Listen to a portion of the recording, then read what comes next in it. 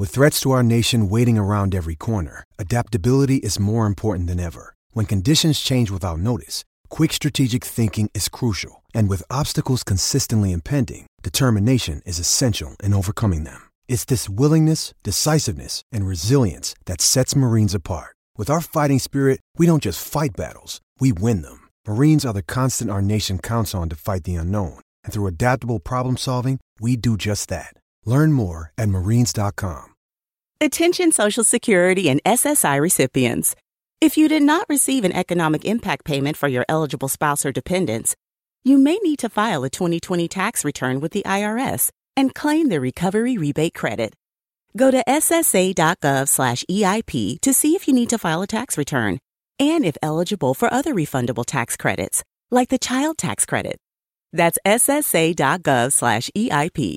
Produced at U.S. taxpayer expense. Attention Social Security and SSI recipients. If you did not receive an economic impact payment for your eligible spouse or dependents, you may need to file a 2020 tax return with the IRS and claim the Recovery Rebate Credit. Go to ssa.gov/EIP to see if you need to file a tax return and if eligible for other refundable tax credits, like the Child Tax Credit. That's ssa.gov/EIP. Produced at U.S. taxpayer expense.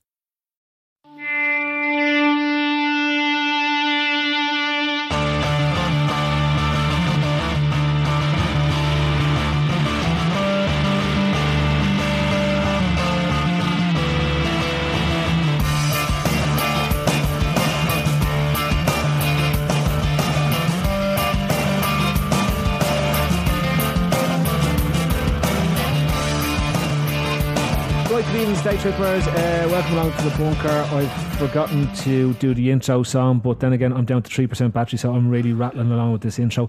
In tonight, we talk about Van Dijk, we talk about Liverpool, Southampton, we talk about what were we talking about? We were talking about Master Chefs. We were talking about something else. There was a question about Kate I completely forgot about to ask as well. Anyway, that's that. So in tonight we've got Ray, we've got Andy, we've got Gav, we've got myself, Phil, and up now we have an advertisement from our sponsor Skillzone, the home of the 2017 World Games. So, Kevin, what would you say your main skills are? Rugby, soccer, Gaelic, tennis, climbing, basketball, shooting, golf, baseball, and hanging tough. Test your sports skills at Skillzone, Ireland's first multi-sports indoor circuit. Be the first to get 100 points and you'll also win €10,000.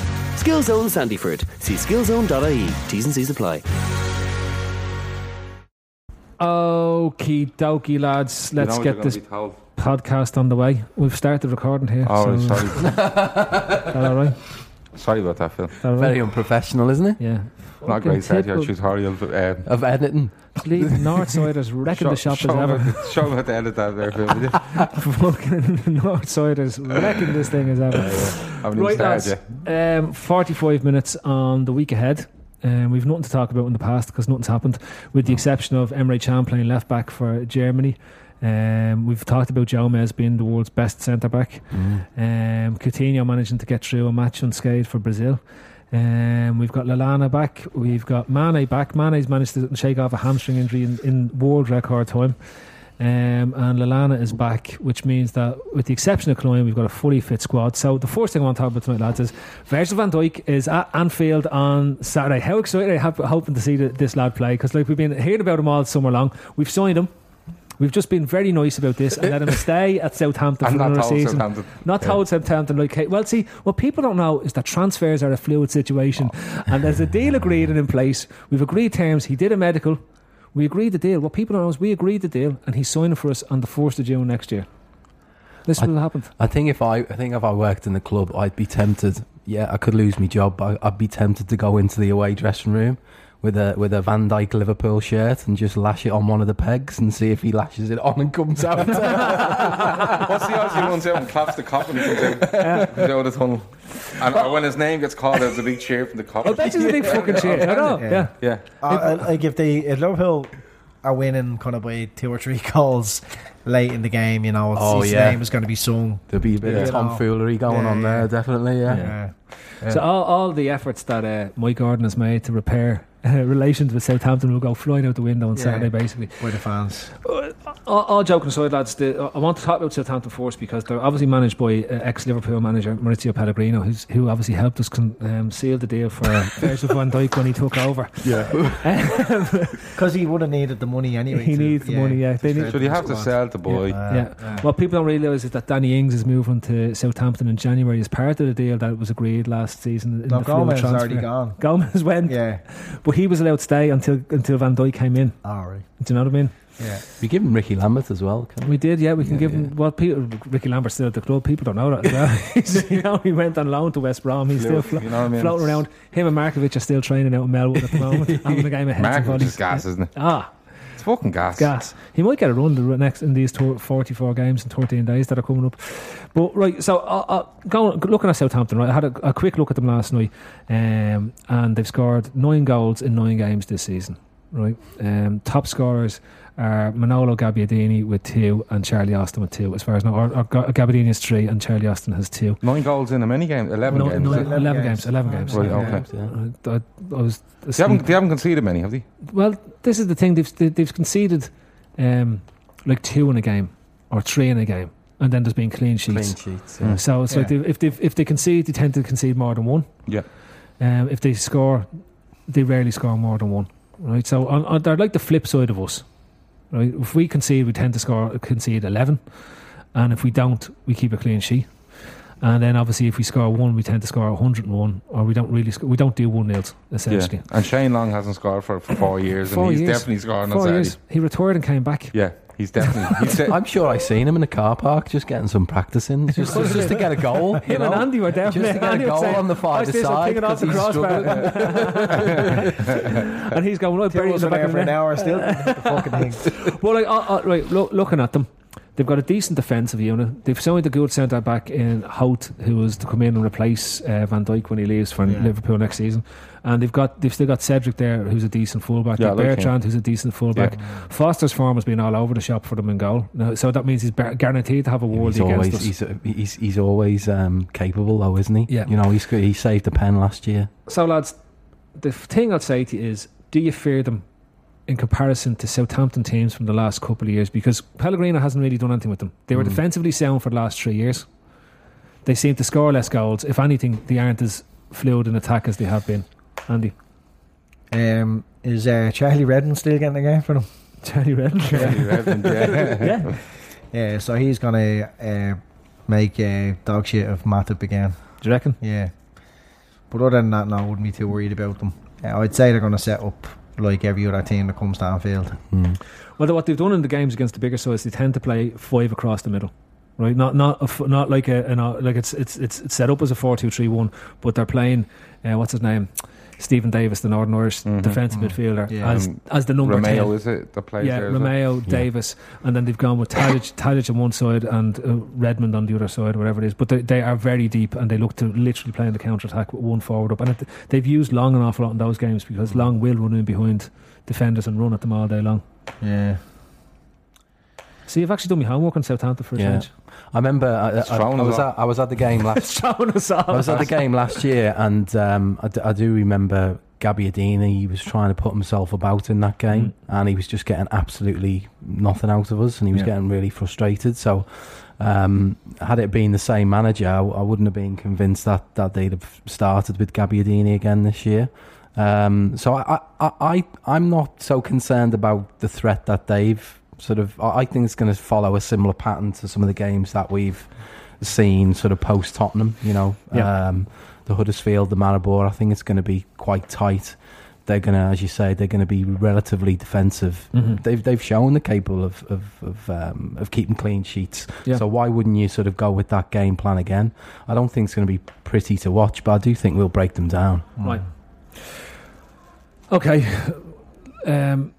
So Van Dijk, though, can we get the upper hand against him? He's the world's greatest defender. There's nobody in the world anywhere near as good as Van Dijk, because if there was, we would have signed him. The biggest loss to the World Cup next year is Van Dijk. There's no centre backs to the World Cup because Van Dijk isn't gone. Like means you can get the deal done nicely. No, we don't have to pay an extra 10 million. The deal is done. I just explained it. Sorry. We signed him last year. We just let Southampton keep him for another year. It's about saving face for Southampton. Just waiting for fucking Danny Ings to be properly fit before he goes there and Joe Mills comes back. I don't know why they haven't announced this to the press. Yeah. I don't know why they haven't announced it, because it's done. Yeah. In all seriousness though, like you said that he hasn't done much with Southampton. He probably hasn't. He's probably looking to kind of keep a steady ship this season. You know, because you seen the likes of the Boer going into Crystal Palace trying to change a lot. I think he got 4 league games. It was 5 league games, and he was gone. So Pellegrini, is it? I always mix him up. Pellegrino. Okay. He's probably looking at it and trying to keep his job. You know, the kind of way, you know, steady ship, keep them in around 8th or 9th, and he keeps his job and probably look to push on next season. If I was Southampton, I'd be looking at the League Cup game they played at Anfield last season. They came in, they played well. They actually did play well that night and got the goal near the end to put it to bed. That's the way I think Southampton should come out and play us. But I'm hoping that with everyone more or less fit and raring to go, that we've enough options, not only on the pitch but coming off the bench, that if we need something different, we will score. And like you said, if we can get an early goal or get one up, they're likely to concede 2 or 3. Let's move on to us. And the reason we want to move on, last year, Andy, we sat in, we did a podcast previewing the Southampton game on the run in to the finishing 4th in the league, right? Yeah. And previous to that, in January, we did a podcast on the Southampton game where we were talking about why we don't score against Southampton, right? And the argument was that one time we scored a shitload of goals against Southampton, we played with Origi and Sturridge up front, and I think it ended up being Origi and Sturridge up front as a result of an injury early on in the game, right? Now, in the last game that we played against West Ham, we have some form of 2 players up front, being Sturridge and Firmino. So it wasn't the 3 up front; it was 2, right? Yeah. Given that they really haven't changed the defensive setup that much, that they're likely to come and put bodies in front of us, can you think of any reason why we don't go with 2 up front and try to break this hoodoo of scoring goals against Southampton at home? Yeah, well, I'd imagine now this kind of shape change that Klopp has alluded to there, and every fan has tried to understand and write articles about, is going to continue, because it has been shown to be more effective, and we have had a couple of bodies up front. So I expect that to continue. Yeah. Well, you know, doesn't matter. You just keep talking. I'll start the sound. You keep very nosy. What are you doing? I'm not changing what you're saying. I'm not over there turning your voice funny or something like that. No, but when you're talking to me and you turn your head around. Yeah, I'm never interested in what any of you have to say. I just hear the home, isn't it, really? Yeah. The missus, you know. Oh, okay. Yeah, like, you know, the old saying, fucking dickhead.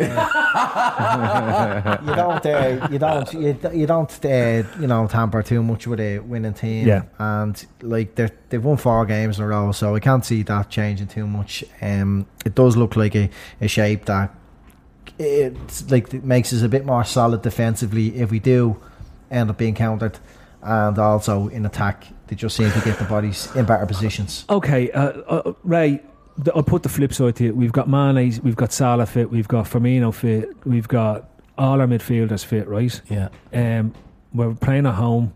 We're likely to have a defence and a team that wants to sit back deep against us, right? So looking at that, is there an argument here to go fucking Mongo attacking in this sense, right? Play Wijnaldum, Coutinho, one of Can and Henderson, and then play the 3 boys up front, because those lads are like, Southampton are going to sit against us. Yeah, I mean, I wouldn't bet against that being the case on Saturday, that he goes that positive, because I think we've kind of got the Tottenham game sort of out of our system to a large degree, and I think given that we've had problems with them in the past, why wouldn't you just really go at them early doors and try and put a couple of goals past them? Because the longer they stay in the game and the longer they're at 0-0, then their confidence is going to grow and grow. So, you know, we've got some threats there. The threats that we've got up the top of the pitch now in Mane, Salah, Firmino to a lesser extent. I'm still, jury's still out for me on his effectiveness, and he gets a lot of praise about his work rate off the ball and what he's doing in the team, and that's why Klopp obviously loves having him up there. I just sort of, particularly at home when we need players to put the ball in the back of the net, it frustrates the hell out of me sometimes. So, you've got to put, again, Wijnaldum. I'd have Wijnaldum in the team because he's just got this tendency, this knack of scoring goals at home. So, I'd be as positive as we can be, to be honest with you. I think we've got, like, in theory, this is probably like the easiest of the 3 games on paper, but it's important you win that first game to give you that kind of momentum going into Seville, going into Chelsea the following week, because we've got those 3 wins under our belt in the week, in the space of a week off the back of the Tottenham debacle. So you just don't want to start regressing back into the negativity that we were in after Tottenham. Wijnaldum's probably the first midfielder on the team, isn't he? Now at this stage, Wijnaldum? Yeah. No, he's been left out of games. At home, yeah. Away from home, no. We're playing at home. I think it's a toss up between. I think they'll play 2 of them 3, almost guaranteed. And I don't think Wijnaldum's the one that's going to miss out. It's going to be Can or Henderson. That's what I'm saying. And that was my point I was making. In this, if you've Coutinho fit, you've got Wijnaldum fit, you've got Henderson fit, you've got Can fit, right? You're only going to play 3 of those 4. Yeah, I think Coutinho might miss out. I don't think Coutinho will play, but I think like Sturridge might play, and Salah might play up top with. This is what we're debating. So, Gav, does Klavan start? Oh, that's not a bad question. He does, yeah, he does start. Lovren, I don't know. I'm not saying any more, and I'm fucking sick of him. But like the lad said, they're harshing the player of the month for October. What? They're harshing the player of the month for October. Did he do a big reveal, with his trophy and everything? Of course they didn't. Did they not? No, because they actually gave him a joint award with Salah. Even the club said, "Fuck." Videos of Salah last month. There wasn't that in I can't remember seeing it. As far as I know, they actually did a joint award with Salah. Yeah. What did Salah get? Salah just said, "Look, you just keep the trophy, right? We'll just accept that your man was voted player of the month, and we'll just say his boat won it, right?" So he was like, "Yeah, grand." Oh yeah, they were nearly winking on screen. I was like, "Yeah, okay." But no, like Ray said, it's important to win this game because this thing that comes up about international breaks and what are people like after. It's fucking mad. Like, you know what I mean? It's just a week off. Do you know what I mean? But it is important that we win it because it probably is, you're right, the easiest game on paper. So you want to win that. You want to go to Seville and get a thing. The Chelsea one is huge. I think if we get through the week unbeaten and beat Chelsea, it's massive for the season. Sounds like 13-14. Sounds like 13-14. Yeah, well, we should have just taken the draw we were being given on the plate that day, but we didn't. Just get through the week and make sure we don't get beaten by Chelsea. No, I think if they beat Chelsea, I think it's massive. I really do. With regards to the team, I agree with Andy. I think Wijnaldum's in the team for me. I think Wijnaldum and Can stay in the team. I'd nearly go with the team that played at West Ham. That's being honest with you. Yeah, I think the way we played, really fluid. I can't believe it. But no, it was really good. It was really good the way players changed positions and we were really good. The only worry I'd have is, like you said earlier, Southampton are going to pack that midfield. They're probably going to put 3 really compact in there. Tadic and Charlie Redmond, as Andy said, on both sides. So you probably will look to put 3 in there rather than 2 and pushing Salah up beside Firmino, making a kind of a 4-4-2.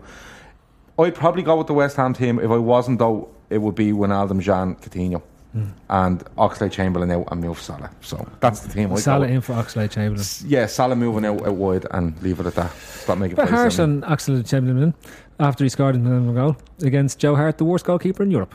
Yeah, I think you have to score on your first shot first before instead of fucking Mr. Holy Man, just where the ball just goes through him. I can't understand Joe Hart. Anyway, that's a separate question and a separate day. Getting that game for England again the other night? Getting any game ever. Yeah. And the love that he still gets as England's number 1 is beyond me. You know the way he's like a goalkeeper for years now? Yeah. And so he's had a goalkeeper coach for years now. Yeah. Isn't it mad the way that none of the goalkeeper coaches, like whether it's at England or Man City or wherever he's played, have not said to him, stop parrying it out in front of your goal. Do none of you agree? Do none of you agree? No one said that yet. or see that thing at the near post? You can save the ball there if you want as well. Because he's beating at the near post.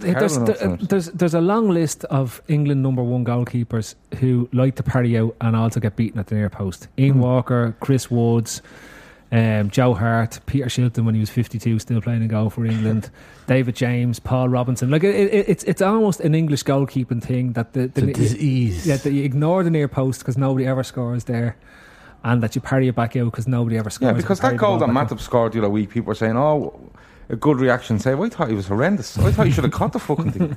I was like, you got your 2 hands to it. Like, that was grizz. Your 2 hands are on it. Your 2 hands are on it. You've been an expert in goalkeeping. Yeah. Like, you know, your hands.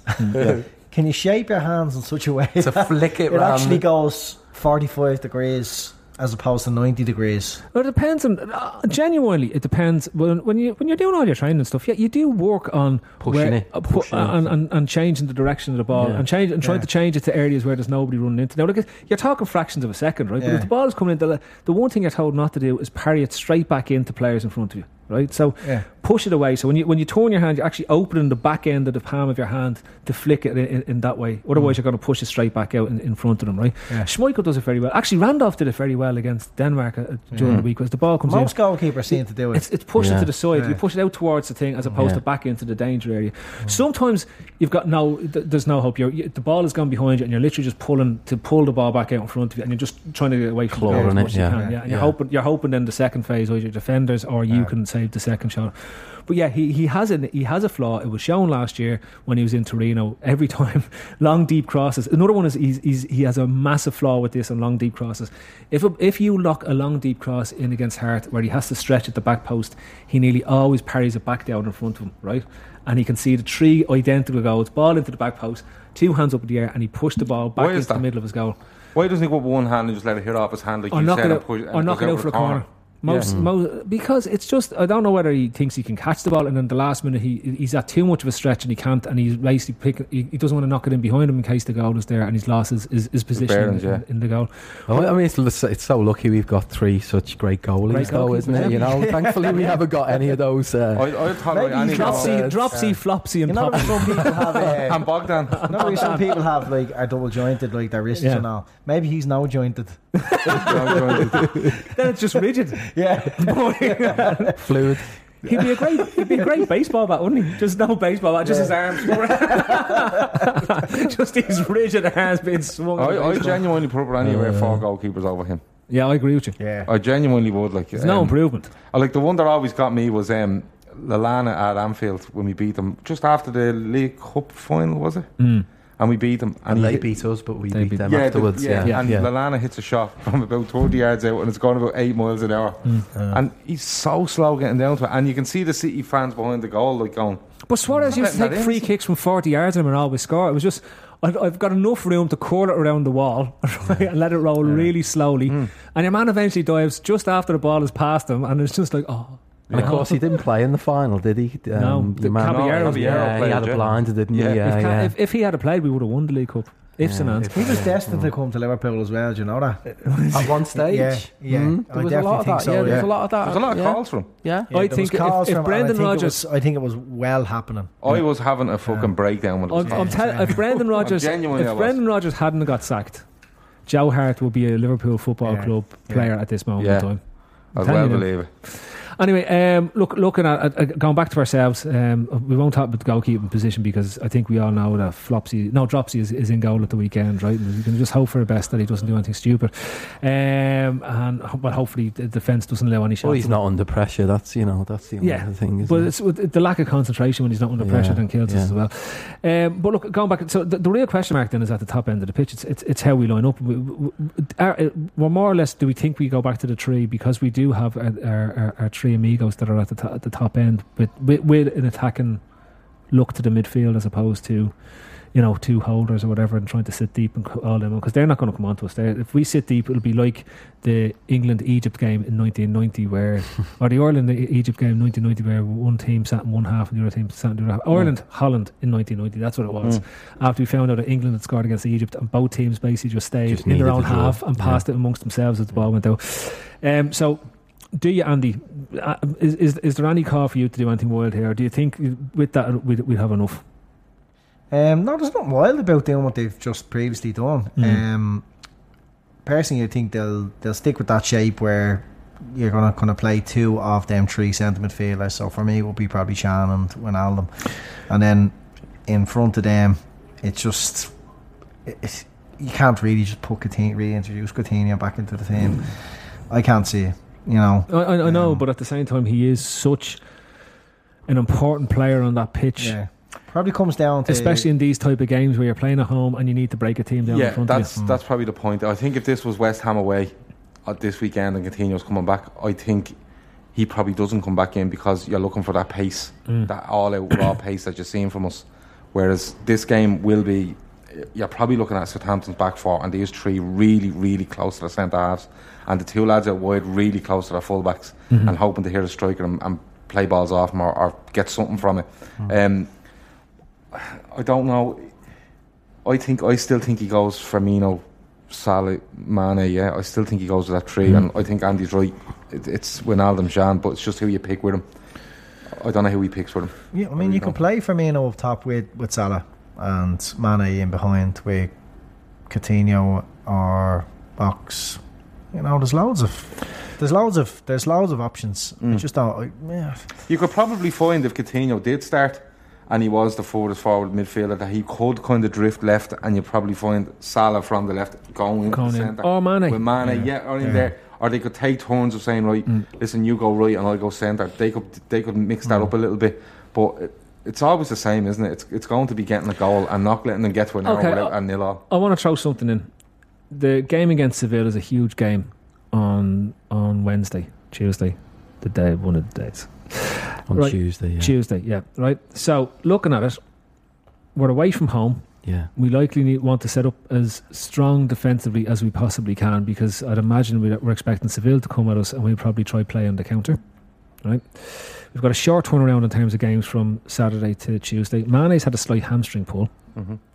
Is there an argument that you don't start Mane because you want to give him still a bit more recovery time, having flown back from Africa as well, and only getting over a hamstring injury? That if we have a habit of rushing players back from injury and then them being out for twice as long because they redo the injury. The only reason Mane starts if Klopp feels he's fully fit, and that's what happened against West Ham. He announced that he was all of a sudden he was in the squad again. He might be good for 20 minutes, and he started the game. I think we've got away with it, like kind of dodged the bullet that he's went on international duty. He had to be pulled back and had to be assessed and everything else, and everyone's shitting themselves, and it turns out he's okay. But I'd say, I know Mane want to play because it's his former club. Yeah, but he'll get 20 minutes or whatever. You know, that's more than likely. I think if there's any concerns over his fitness whatsoever, he'll be just giving them extra few days, and then he'll start obviously in Spain. So does that then not open up the space that allows you to play Henderson and Chan and play Coutinho back in your front three? Yeah, potentially. Yeah, I mean that might be the way he goes with it. I mean, if he's kind of got that concern and he wants to save Mane for Tuesday. The thing about Tuesday, if I'm not wrong, if we win that game against Seville, we've won the group, haven't we? I think so. That means that last game against Moscow is a dead rubber. So you've almost got a bit of flexibility there with blooding in some other players and almost having kind of a rest midweek sort of thing. So there's a lot to be gained by winning that second game. So if there is some concerns about Mane, then maybe you do just err on the side of caution, and if we need him the last 20 minutes because the game is still in the balance, then you bring him on and you have him. If not, if we got the game in the bag, you keep him on the bench, you took him away and you play him on Tuesday. There's storage then as well. That's No, so that's brought storage up. I mean, he started against West Ham. West Ham, yeah. And again, storage. If you're going to play, no, he started against Huddersfield. He didn't start against West Ham. He came on against West Ham. No, he didn't get on against. He didn't get on the pitch against West Ham. No, because he scored 2-2, hadn't he? He scored against Huddersfield and Maribor, and everyone was expecting him to start against West Ham because he scored that great goal against West Ham last season. Well, on that then, the one question I'll put is then, does Jaumes not start? Because you're going to set up a bit more defensively against Seville away from home, and you know that Southampton are going to sit deep, do you play Trent in this game and play Gomez away from home when you want to be defensively more compact? No. Like, Gomez has started to look like he's... Like, at one stage early on in the season, it was looking like Trent and him are sharing that right back position. Like, Gomez will just play. If he's fit, he'll just play it. There's no reason to say just because the Wednesday game is more defensive, like he has to play the Wednesday game. I think he Tuesday. Tuesday. He'd probably play both. Because, you know, if Moreno bombing on there and Gomez is kind of just being dropping into the middle a bit more. So... it just makes us a little bit more stable if you lose the ball. If you are going to rotate and you are going to, you know, the Southampton game is the obvious one for Trent, because then you've got obviously Seville and Chelsea coming up. So, and Gomez has just been declared the world's greatest centre back. Yeah, and he has played some minutes international as well. So yeah, potentially, but you would hope he's got the legs for the 3 games in a week. I think Southampton's biggest threat will be White. Tadic and Charlie Redmond. I think Gomez starts. I think he starts because their biggest threat is White. I genuinely believe that. I think they're going to look to get the ball to them White players when they manage to get hold of it and try to get up the park with it. So I think Gomez starts on Saturday, and I think he starts on Tuesday as well. And does Turbo Robertson start then on Saturday? No, I don't think he gets Moreno just plays the 3. I think Moreno starts the 3. I don't think Henderson starts at the weekend, but I think he might start in Seville. Yeah. I think when it comes to the Seville game, he might revert back to a deeper, like a Jean Henderson, Wijnaldum 3 that he's trusted. I think games. Milner comes in. Yeah, on Tuesday. he might do, but like we're talking about, I'm not convinced Wijnaldum plays midweek. But the only thing is, if we're talking about Mane and what has he got it in him, I think he goes with Mane this weekend, and instead of using him in Seville or starting him in Seville, he may go with them 3 lads in the middle of midfield and move Coutinho up with Firmino and Salah and play that way in Seville, you know. That's just the way I think I'll go. Lallana, boys, it's his old club. He grew up there, grew up in Bournemouth and then moved to Southampton, and they turned him into a footballer. He came all the way through from the Vauxhall Conference right the way through with Southampton. But I'd say he's mad to get a few minutes at the weekend. Does he get a little bit of a run? Does he get 10 minutes, Andy? Yeah. I think he's been training 2 or 3 days, and Klopp likes to have them training 4 days or something like that. So yeah, I think he's Oxlade-Chamberlain grew up in Southampton. There's so many connections, isn't there? Really, it's crazy. Yeah. Do you think he gets a few minutes against the old team? I'm not. I mean, he's probably going to be on the bench, isn't he? Yeah. I would say he might. I mean, he might be a candidate for playing the Seville game. He may bring him on. It depends what the game situation's like, doesn't it? At the end of the day, definitely can see Lallana getting on if we're winning. If we're winning the game handily enough, gets a standing ovation for coming on 10 minutes to go. But he hasn't Southampton fans reacted badly to him playing? Yeah. He's the one that him and Lovren have got it really bad. Klein, they weren't bothered over. No. Lambert, you know what I mean? Like 5 million. Like what the fuck happened there? Suarez's replacement. I wouldn't be sure what the. I think they've forgotten that they sold Oxlade-Chamberlain. Probably. It's been a while, hasn't it? He was only 11 when Kevin Spacey sorted that deal. They give absolute dog's abuse to Lovren every time. Every time, you know. Because I think they were the 2 lads that kind of forced it, you know. Like when the Klein deal was happening, it was more, there's the money, we're happy, and it happened. Whereas these 2 lads kind of did push it. But look, they're professional footballers. You go out and play. Lallana, I think, will go on the bench. I think Solanke might miss out on the bench. I think at the weekend he may. Yeah, I think he will go with Sturridge, and he might have Solanke, Lallana, Oxlade-Chamberlain probably on the bench as your attacking options, you know. But you just have to beat them. Just go and beat them, you know. If you play well enough and you have enough options there, you know, I think we win the game. I think we win a hand. Okay. And let's do predictions. Gav. 3-0 Liverpool. Right. 2-1 Liverpool. 2. Oh, that's a poxy score. Late goal, nervy ending. Yeah, late goal for them, nervy ending. Yeah. Andy. 5-1 Liverpool. 5-1. Yes. Do us a favour, Andy. I love when you do this. Name the scorers for us. Go on. I don't even know who's going to play. But it doesn't matter. Go on. Right. So all the ex-Southampton boys. Right. Klein, Ricky Lambert, Chan, Chan's going to score a goal. Okay, Will it be one of those daisy cutters from about 45 yards that you think is great when you see them force, and then you look at it again and go, why didn't the goalkeeper save that? It's not going that fast. No. It's going to be a bicycle kick. A bicycle kick, is it? Yeah. Wijnaldum's going to score. Jan Wijnaldum. Firmino's going to score a proper goal, not a header like. Yeah. One of those where he gets it like in and go and you expect him to miss, and he just bursting into the top corner. Yeah. And Salah's obviously going to score.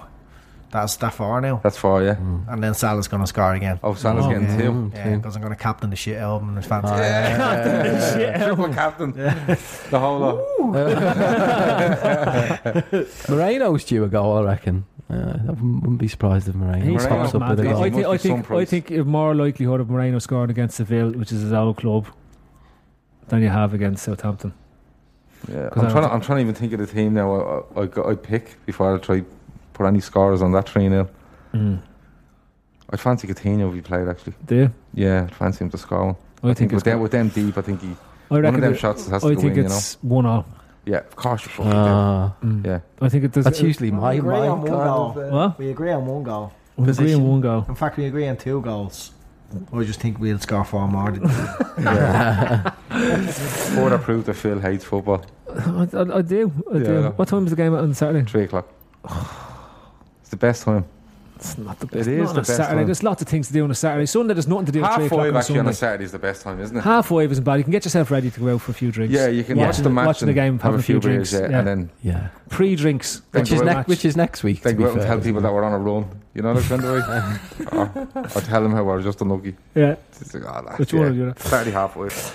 Okay, triple shots, lads. So the first one up is this week in the Daily Mail. I noticed an article, right? It was just ahead of the England versus Brazil game. Is this a question or is it you? No, it is a question, right? And it asked the Sports Mail's reporters to pick their favourite ever Brazilian footballer. Now, this is the favourite ever Brazilian footballer, right? Okay.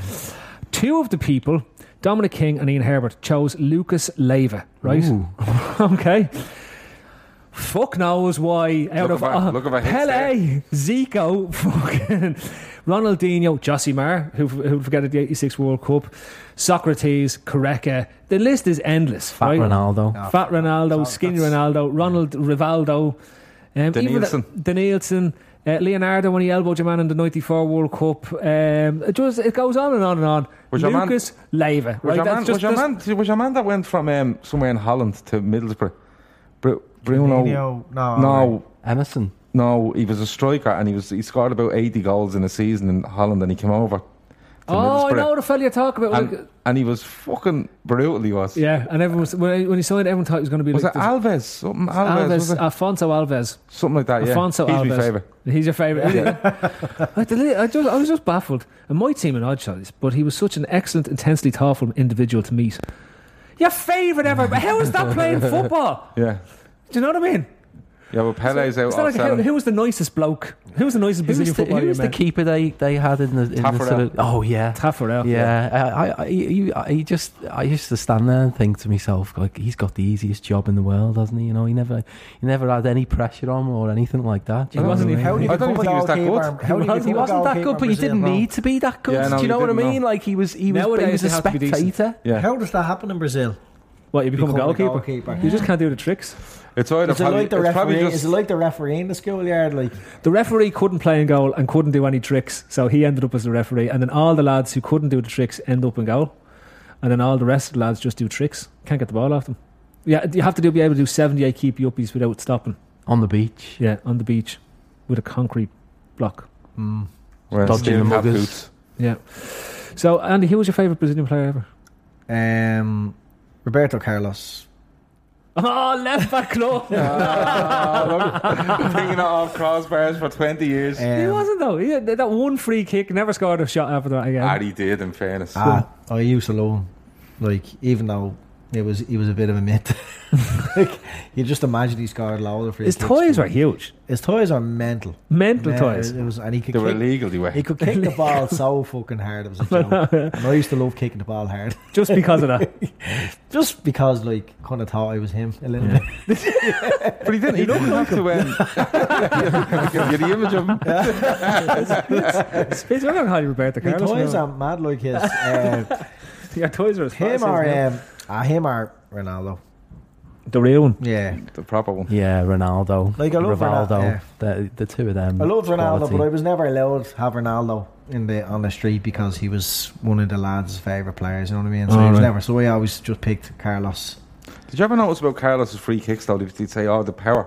But I think people in the wall was like, "No, fuck this! I'm not getting away with that." And they just get out of the way and it goes straight through the gap and in. And he did hit a ball. Fucking I have to say, Ronaldinho doesn't get the love he deserves. He's Ronaldinho was one of the most enjoyable footballers to watch, and for that reason, he's one of my favourite footballers of all time. Yeah. He just loved doing mad stuff on the pitch. And the best thing he ever done was he towed the fucking ball into the net against Chelsea. Yeah. You know, like when you're a kid playing football, you weren't allowed to tow it into the goal. No, he toe-bogged it. You know what I mean? Big toe-bogged it. And he done it against Chelsea in the Champions League. I thought, you know what? For all the skill he had, he just stood there and went, you know what, fuck this, and just give it just towed it in the net. I'm so good I can even control toe bogs because you couldn't control the toe bog, you just hit it and hoped, right? There's some unbelievable clips of him as well, like before games warming up, like, you know, you see the Maradona one, which is ridiculous as well, but there's one where he's I don't know where he's playing, but he has Barca gear on, isn't it? He's warming up. It looked a bit like Celtic Park, he might be now.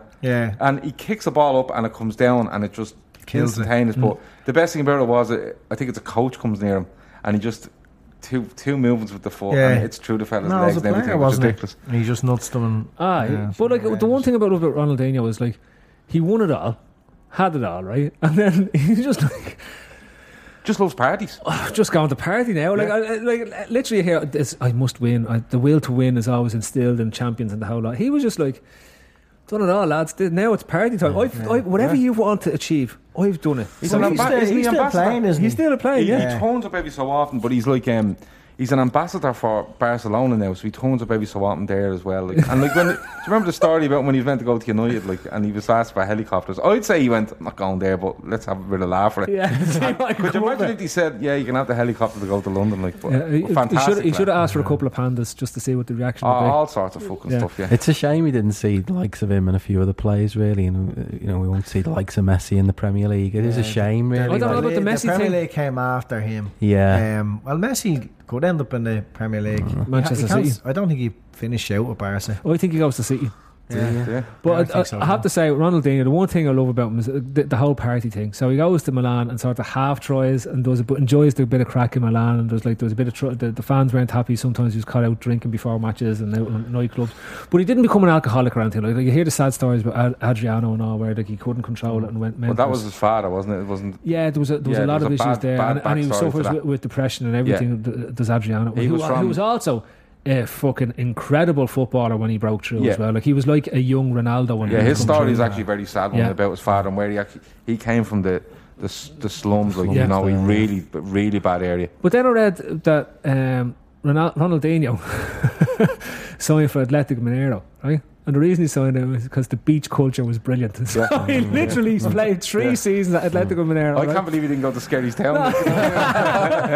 He literally went there because blue flag. He loved the bars and the beach life and the whole lot. And you know what? He won the Copa, not the Copa America, their Champions League equivalent. Libertadores or something. Yeah, the Copa Libertadores with Atletico Mineiro because he loved the beach culture so much. Yeah. Like to me, when you've achieved everything, you look at Messi and say, what brings you joy? Playing football. No, that's it. That's why Ronaldinho's a better footballer than you fella, because you just don't understand it. Like even with Ronaldo, I understand Ronaldo, like making clones of himself and having test tube babies and everything. He's mad. He's gone completely mad now. He's so good and he's made so much money. What else does to do? What else does he do? Like I don't want them to be sad. I want them to be mad. Like Suarez bites players on the pitch. He's mad on the pitch. You love him for that, right? Like there's nothing mad about Messi bar his beard. And that's why he's not good enough. That's why he's never going to be my favourite Brazilian, because he's Argentinian as well. Yeah. Messi will never be my favourite Brazilian. Good point. Right. One for you lads, and this is a sensible one. Your pre-match Anfield pub of choice, and then pubs in the city for the after-match shenanigans. Ray, you'll be a good man here, being from the area. Tend to end up in the Sandon, to be honest. After the game or before the game? Before the game, yeah. Just because it's fairly reasonable to get a pint in within probably 5 minutes. And you go some of them are disaster zones. The Arkles, like it's hit and miss, because sometimes it's a big one for the away fans, so sometimes they just get a little bit too fucking annoying. You know, there's absolutely especially shed loads Stoke of fans. them. Stoke fans especially, and the three heads. And to be honest, I don't tend to stick around after the game. It's usually head off now. Might be a bit different now. I'm a day tripper, I suppose. So I'd just be heading into town. And whereabouts in town would you go? Nowhere specific, really. To be honest, you're just not prepared to say who's any heads along something. Nowhere specific. Been there many times. We normally gravitate towards like the biggest cringy fucking slums of bars that we can find that's cheap. But did you go into the Globe with us one morning for the karaoke before one of the matches? No, it was me. We went in the Globe. I can't remember who it was. We went into the Globe. You know the one that's down beside what's the name of the shopping centre? Oh, what, Liverpool one? No, St John's. The St John's. There's a pub just there at the Globe. Yeah. Karaoke on at 11 o'clock in the morning. For all the Alkies, What? For the The old Alkies. people. Yeah. We had people up singing in it. It was great crack. I always enjoy the Arkles. Don't know why I like being in the pub where the away fans are, but it's just something interesting about going over and seeing the away scraps all the fans. time, you fucking hoolie. Gav, what's your choice? I'm brilliant with names of pubs. Really, really bad. Like, and to be honest with you, being over to Liverpool a handful of times in the last couple of years. Usually when I get out of the ground, I try to get away, and back into the city centre. You know, I remember bringing her with me one time years ago, and she didn't enjoy the strip club. No, she didn't enjoy that before the game, but she enjoyed the game, you know. But she hasn't come with me since. But no, I'm like the lad said. You go back into town and wherever looks like it's decent, you just go for it. You just want to drink, don't you? Yeah. You know. Yeah, I don't think people are picky. Like, no, we went after the United game. We stuck around and we went in the Albert. Yeah. Now I would never have been in the Albert before. It's obviously sort of like steeped in history and whatnot. Yeah. It was like a time warp, really, wasn't it? I mean, it's how that situation is where that pub is now. Like, it's literally in no man's land, you know, between the new club shop and the Cop. Well, they wanted big money. Apparently, I heard that they wanted like close to like $1 million for it, basically, and you know, knowing where it is in the area and stuff like that. Like, it's hardly prime real estate, apart from the fact that it's where it is, like sort of sandwiched behind the stand there. But the beer was shocking. Yeah, it was. Oh my god! The maddest thing about it, I thought, was remember we stood up the fireplace, and so there was seating area to your left and seating area to your right, and on the right hand side it was all just day trippers with half and half scarves, Man United scarves, you know. And then the other half, the other side was like all locals, like, and proper like scally locals, like all the tickets were coming back there, and we were just right in between, and I could just picture like 10 minutes after we left, like, just fucking glasses fucking assholes in there. You got the nod out there. But maybe they just tolerate it. I don't know. I just couldn't believe it. Well, they would, because it's the industry. And it was weird. It was a bit weird. What's the worst that could happen? They just bulldoze that pub down in the middle of the night. Yeah. They wouldn't have to pay $1 million through the courts. It was a mistake. Like, the insurance assessors would have to come in and evalue the whole thing, and they'd say, well, Andy, 40 grand. Wouldn't that be amazing? Just close the door, come back the next morning, nothing. Just boom, new club shop. You know, like a prefab, one of those German Hofhaus buildings, just like, that's the Klopp's house. I think that's a great idea. Yeah, don't tell them. Chipper or something like that. You know, the club need to be just a bit more ballsy about things like that. They need to be more proactive on these sort of things, don't they? It was like, you know, sell it to us now. Okay, the Kenny Dalglish stand as it is now was the Kemlyn Road stand back then. So when they wanted to develop that, there was these two old biddies in the road that just wouldn't sell, and it dragged out. Like, literally all the houses went down around them. And there was just literally this house with a house on either side, and then they would not sell, and it basically took the old girls to die off, basically, before they could get that stand to start the building process. Like, it took years. It was ridiculous. It's just where it is, isn't it? Like, you know, it's going to be a problem. Like, people talk about the Anfield Road end as well, and you know, wouldn't happen in Russia. No, but expanding a stadium when it's so close to houses and stuff like that, and like pubs and wherever else. Yeah. It's so hard to do anything. Like even in Dublin. Are you now, advocating that they should franchise the team to a different city? Well, look, I'm not saying like what Andy should say and start bulldozing people while they're in their houses. Like, you know what I mean? Like, you know what I mean? But no, like even like in Dublin, you see it. Go down near the Tree Arena now, and you see all these beautiful new buildings and they're brand new, and then you just see these 4 or 5 cottages like on the Lewis line, and they're obviously just going, no, we're not moving, you know. So it's very hard. But sure, look at the clout the residents had at the Aviva, and they had to build that shitty stand. Well, you see, when the government aren't doing anything, Andy, you go and get these purchase orders where you just go, listen, get the fuck out. You know? No, see, this country is too tolerant to people's views. Like if this was Russia, they would have just wiped out the houses. We want you'll ruin our light. Okay, boom. There we ruined your light. You've no lights left. Out. Go and live in a flat or something. Yeah. That's it. Like that. That's the end of it. Yeah. In Portugal, they just say no. We own that now. Here's 50 cent. Walk away. Yeah, I want change. Yeah, there's your bus fare. Good luck. Fuck off. Come out. We own it now. Good luck. Like we're far too liberal. I don't know I don't know what to say to that. Whatever. Anyway, right. Nobody asks who would win a trippers version of MasterChef and what's your speciality. He said, I reckon Phil or Andy would win it. Now that's bollocks, right? Now Andy might have a chance of winning it, but I think Steve O'Daly definitely has his eyes on the MasterChef prize. But I think I know why is that? Because you know the way he's always going about. He's done this and he does this. It does his food this way and this way. Do you reckon you'd top him? Would you beat Steve in a MasterChef? Just cooking, isn't it? But different dishes, different styles. Does it? Well, I'll be nowhere near a contender. MasterChef is all like instructions and. No, it's not just instructions. There's you have to come up with stuff yourself, your own recipes. But then there's other bits that you have to follow the recipe. I thought they were told to do this and this. Is this just another version? No, they're told. Is it? Here's the dish you have to make. They don't tell them how to make it. Right. So you have to know how to make it yourself, or a version of it. Yeah. Yeah. Okay, that's fair enough. I'd win. You'd win. That's all you have to say, you know. World Bake Off. 4 ounces of this, 4 ounces of that. I'm well past that. This comes from Steve-O's picture, doesn't it? Yeah. Of the not Steve-O's now, Matt's of his fantastic sausages, cabbage, or lettuce. Steve-O's, isn't it? Yeah. Yeah. Did you not know that Steve-O's? No, I did. Yeah. An absolute abomination of a fucking meal. The plate. Who wins?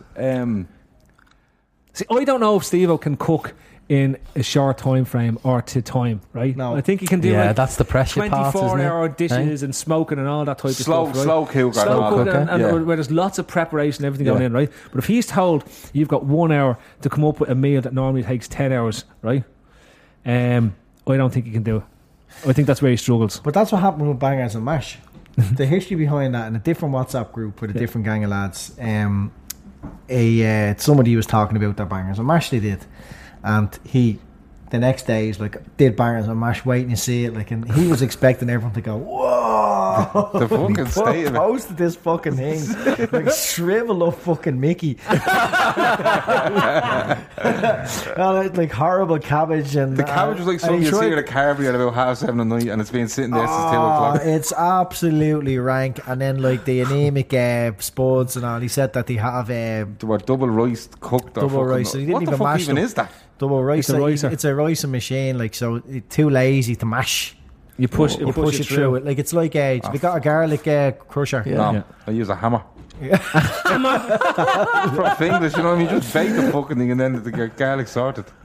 Yeah, like if you're in the top end chefs, they get the what's those things that look like strainers, but they're the really war version. So they pass the mash through it, so that it's like this completely. It's almost a puree as opposed to a mash. So basically, there's no lumps in the mash. Yeah. But sure, if you just cut all your potatoes the same size and boil them up and mash them properly, doesn't that correct? You know what I mean? Yeah. Absolute. Do you go for a steel masher or a plastic kind of masher? I have 3 mashers. I've got 3 mashers. Right. Okay. Yeah. So the first gradually one gets smaller. Yeah. The first one breaks down. It's a big one from IKEA. Is it the big round, the sort of long with the grid on it? The long grid, kind of but it like loads of potatoes kind of go up through the middle. Yeah, so you miss a lot of it. Yeah. So you start off with that just to get it like mashed, like into a mashed state. Yeah. Right? Hurry up and down to 4% battery. then into the microwave with your milk and in the butter. microwave then? Yeah, milk and butter, so you're not pouring cold milk in on top of your mash. Right. So milk and butter, so it comes out a really skying liquid of milky butter. Fluid, yeah. But it's hot, so you're not cooling your mash, and then that goes on top. And then you go into the stage 2 masher, which is just normal. Do you have these mashers numbered? No, they're just one just small. Sizes, yeah. And then the last one's small enough. Like it's kind of just a small plastic one. But at that stage, like the mash is down to a fairly mashed state, and then I get it. You can declare the mash at that into stage. the clouds form, and then you have to do the money shot. So you take out a little spoon. Of mash and you flick it against the tiles, and if it sticks, that's your mash. Right. And so is your kitchen just full of fucking mash? You don't give it away. Remember that one? That was a great one. That was. But then like the kind of halogen lights that's kind of in your kitchen, say, they give off 3%. A certain light. Yeah. Well, if you place your pot underneath, you can actually see the clouds of mash passing through the light. So that's when you know you've kind of. And would you be, the stuff you get, say, in the staff canteen, the really sort of like slop fest mash? Would you be up for that? Like smash, like No. There's a difference between clouds mash, like mine. Matt Roberts going to have a field out with us to talk about potatoes, but I never. But told me he was going to rob them all again. Doesn't understand it. They're like stodgy shite that you could kind of suck up through a straw. Yeah. So my mash you could suck up through the outside of a straw. I do like to add things into clouds. No, I have to say I do like to add things into my mash. Yeah. So like onion, spring onion. I'd be known to throw a bit of pesto into it, green pesto. Yeah, that's nice. Yeah. And then also I love throwing mozzarella into it. Do you? Yeah. I like pepper. I love mozzarella. I always have pepper. Salt and mixed herbs, and then also throw in a load of mozzarella, and you get a really, instead of having to use cream in it, just. So who's winning this then? Out of us all, who's winning it? In your opinion, who are the contenders to start with? Andy and Steve are definitely the contenders. Yeah, right. I can cook now. I think Dave Thomas would be good as well, because I'd say he's very now organised. I reckon Neilo wins it. Comes to it. Neilo, yeah. I think you eat Nilo's dish and you have no idea. I think while everyone else is worrying about ingredients, fucking measurements, 14 types of mashers, Nilo's just fucking it all in there and he's going for it, and I think it just comes out. And I think he has the confidence to pass it off it's gorgeous. I think Nilo adds a load of angel dust into it, right? And we all think it's the nicest thing ever, and we have the best night we've ever had. And we just go, that's the best stuff. Right, we'll leave it there, lads, because I'm down to 3%. Okay. Andy, I think this could be a competition we need to do something like. A Trippers Master Chef, sure. We were talking about doing this shit years ago. I know, it's not happening. It's not happening. No, you know it's not going to happen. Maybe we will. All right, we'll do it, but it won't happen. We will, right? After the War Games. After the War Games. At the same time as the World Games as well. Right, hang on a sec. Right, lads, that's it. That's the pod wrapped. Thanks for listening. Big thanks as ever to the Astro for letting us down here. Big thanks to Skillzone.ie for sponsoring the show. Remember, get down there for all your World Games needs and stuff like that. And also, Andy's just taking shots.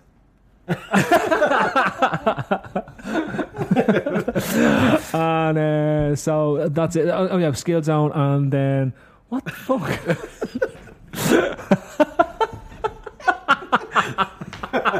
2%. I know the 2%. Knock it out. Fuck off. Where were we with the fucking outro? Anyway, it was Gav, it was Ray, it was Andy, it was myself. We're back. Well, I'm not back next week. They're back here next week, so there's a good chance there'll be no podcast next week outside of the Fatback 4 and whoever else puts them out. I'm in England, so if I see he's over there, how he's all getting on. And that's it. Good night. Attention Social Security and SSI recipients. If you did not receive an economic impact payment for your eligible spouse or dependents, you may need to file a 2020 tax return with the IRS and claim the Recovery Rebate Credit. Go to ssa.gov/EIP to see if you need to file a tax return and if eligible for other refundable tax credits, like the child tax credit. That's ssa.gov/EIP. Produced at U.S. taxpayer expense. Time to fire up the grill. Time to go to Total Wine and find the perfect flavor to pair with those burgers. Ooh, I love their beer cooler. You love their prices even more. Wondrous selection, helpful guides, ridiculously low prices. Total Wine and more. Sports Social Podcast Network.